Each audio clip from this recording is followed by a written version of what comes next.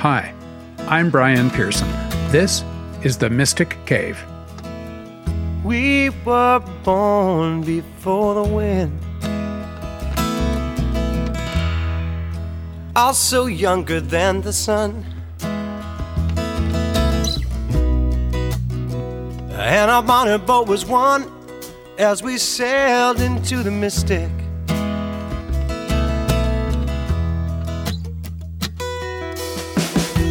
Hark now, hear the sailors The Mystic cry. Cave is a sanctuary for the seeker.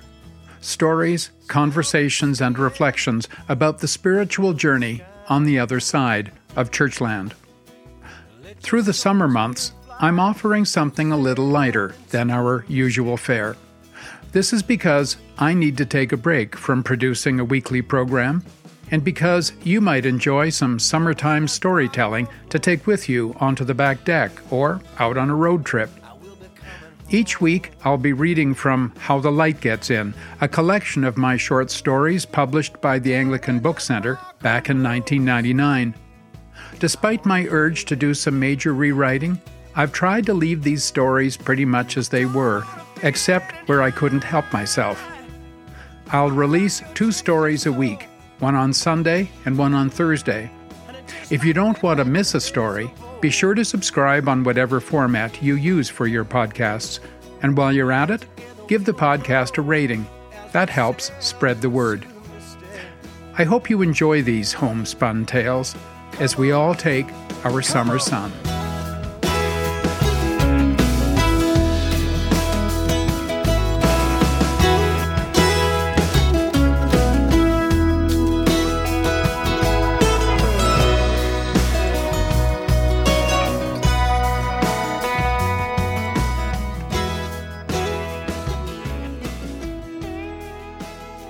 Mr. Briggs goes to church. Being open-minded has its limits. They say you can be so open-minded that when you lie down, your brains fall out. They must have been thinking about some of my clergy colleagues. Why else would they feel compelled to take seriously every idea that floats past their open minds like so many dust particles? It's as if at ordination they were ontologically changed indeed, losing any capacity to judge between good ideas and bad, becoming benign guardians of the mediocre, the novel for novelty's sake, and the just plain dumb. Bright ideas come across my desk every week from religious supply houses.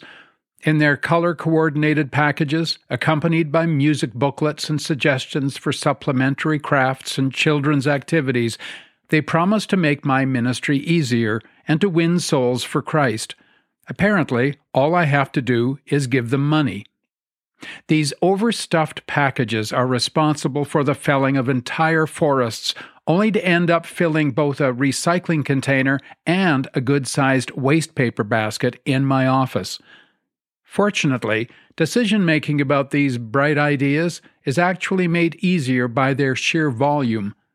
I linger only over those that actually have my name typed or handwritten on the envelope, not those that have been electronically reproduced from a computer list, and the ones marked to the pastor, or worse, to the reverend.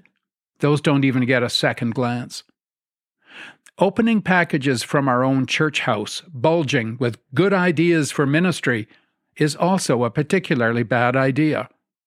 I lost my head not long ago and found myself sifting through an eager assortment of liturgical resources for saints' days and other feasts of the church, including sermon notes and hymn suggestions.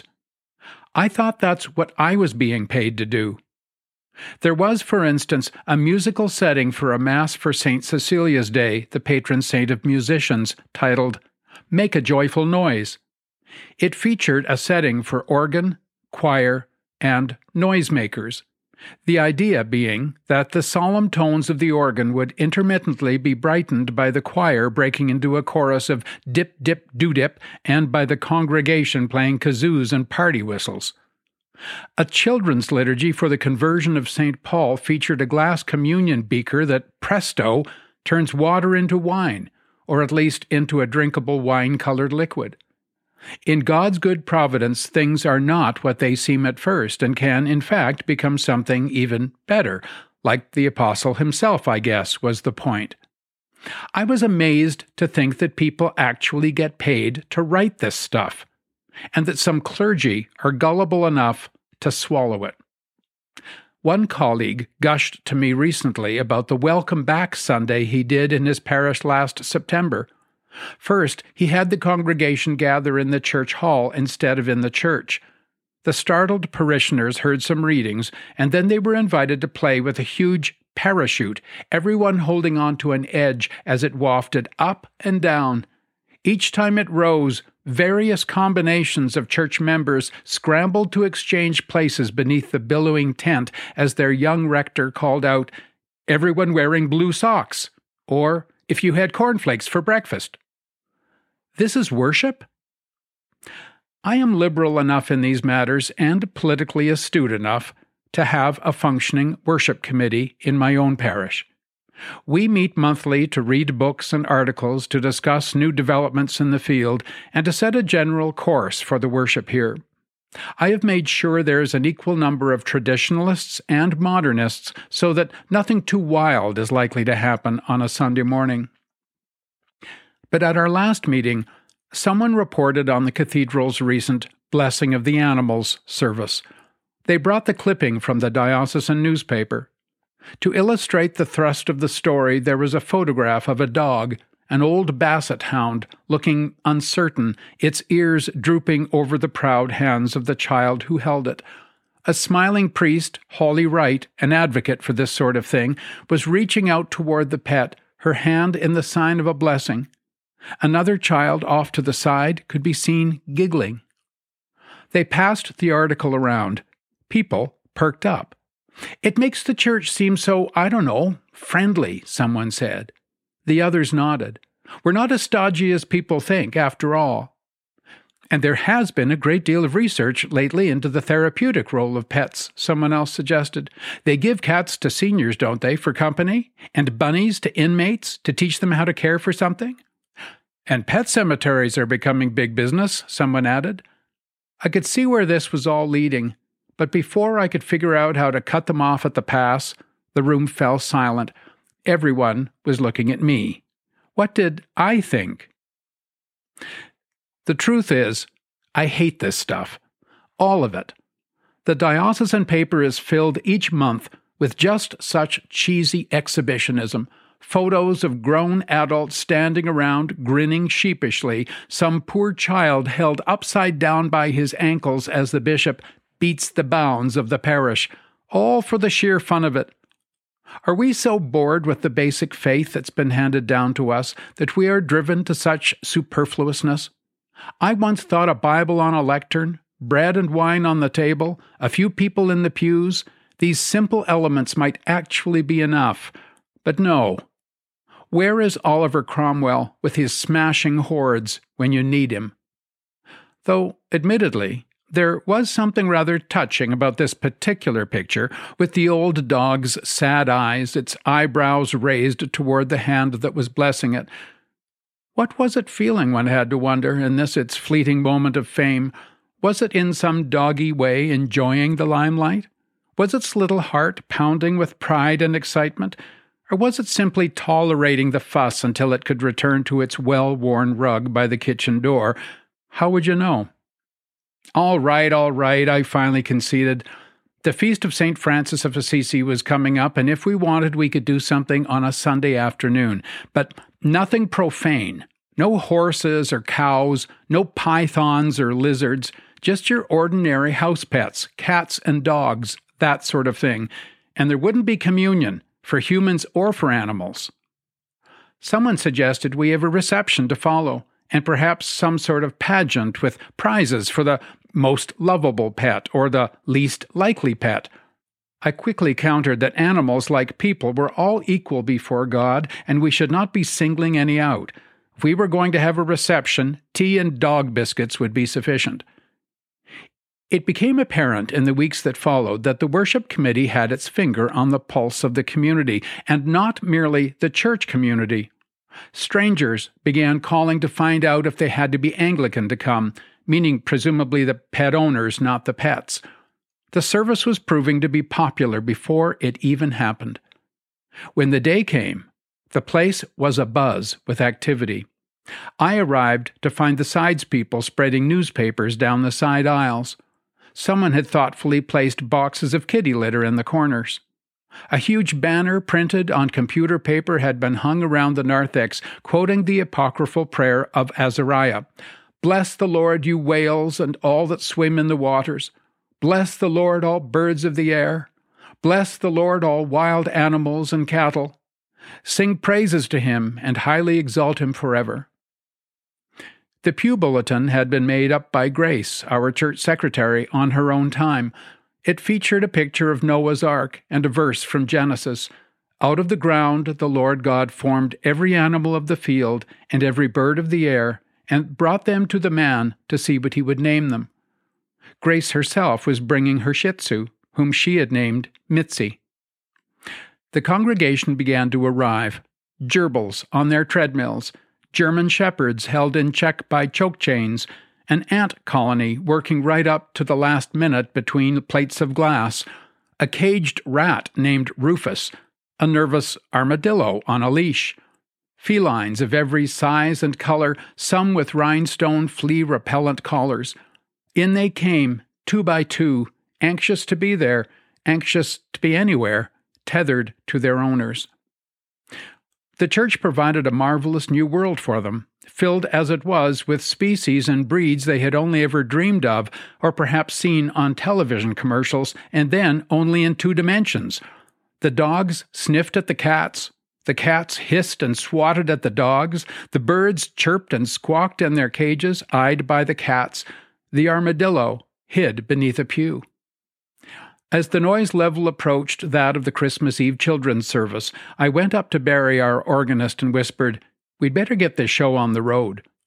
He stepped on the volume pedal and we launched into the processional hymn, "For the Beauty of the Earth," to which Barry had added a verse of his own. "For the creatures thou hast made, for the pets that grace our homes, for each bark, each mew, each bray, comfort when we feel alone. Lord of all, to thee we raise this our grateful hymn of praise."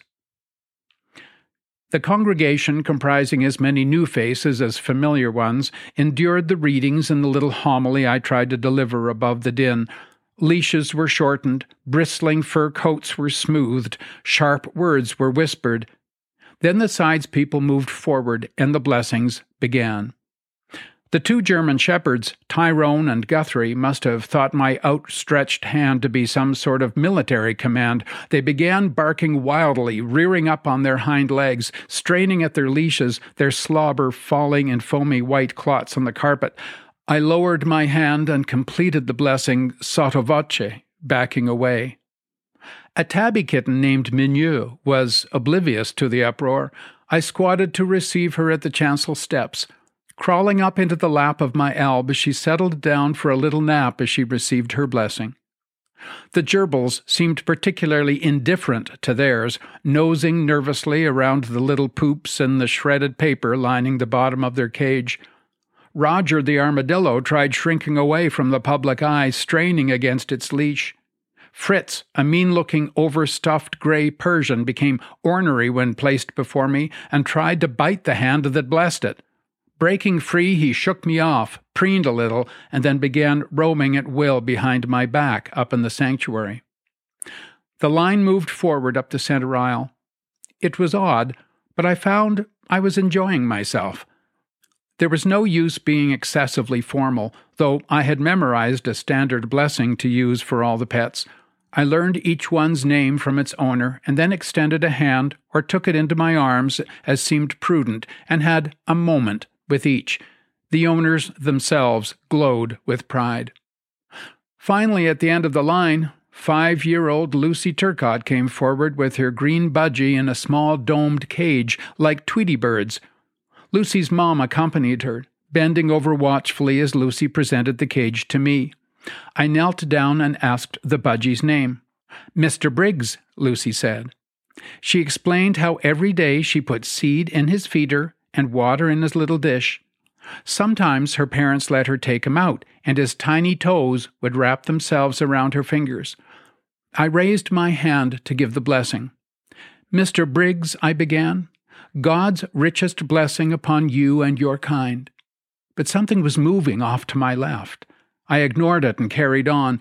"Whose life and witness gladdens the heart of—" From behind the potted palms, Fritz the Persian seized the moment and sprang forward, a gray streak leaping 3 feet through the air. People gasped. Fritz was focused on Mr. Briggs, not on the cage that held him, so his face ricocheted off the door with a loud clang, knocking the cage out of Lucy's hand and sending it rolling down the aisle.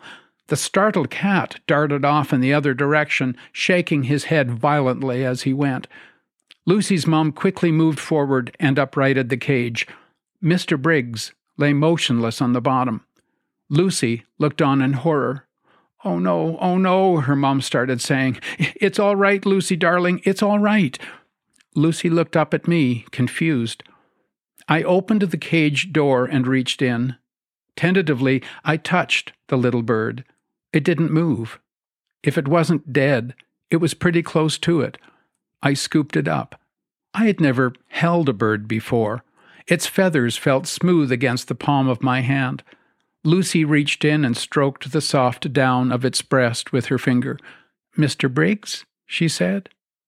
Her mother put her hand to her mouth, her eyes brimming with tears. But wait. Was that a little movement I felt in his chest? I put my thumb over the spot. How does one take the pulse of a bird anyway? Did I just feel him stir? Mr. Briggs opened his eyes and blinked once, and then again. And then, with a flutter, he was lifted and gone, out of the cage, up into the air, and circling the room high overhead. Lucy's mum, on her knees, hugged her daughter. "He's alive!" she cried. "Mr. Briggs is alive, Lucy!" The congregation, which had risen to its feet, broke into spontaneous applause. Children squealed. Dogs barked. It was a magnificent climax to the service, though it took about an hour and a half to get Mr. Briggs down and safely stowed in his cage again, while Fritz the cat was caught by his owner and led away in shame. The local newspaper came out the next day with a picture of me on the front page, kneeling low beside Lucy, with Mr. Briggs in the palm of my hand. "Budgie, raised from dead," the headline announced. Hyperbole, of course, but I had to smile. It had not been such a bad idea after all. At least, we'd had an open mind.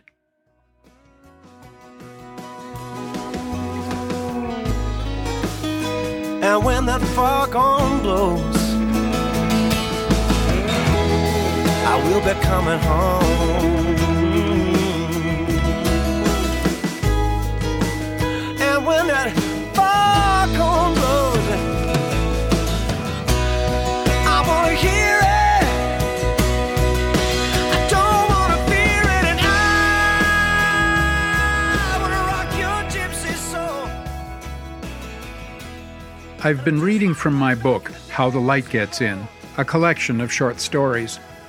I'll be rolling out 2 stories a week in the Mystic Cave through the summer months, and then returning to an interview format come the fall, when we'll be turning our attention to views of death and dying on the other side of Churchland.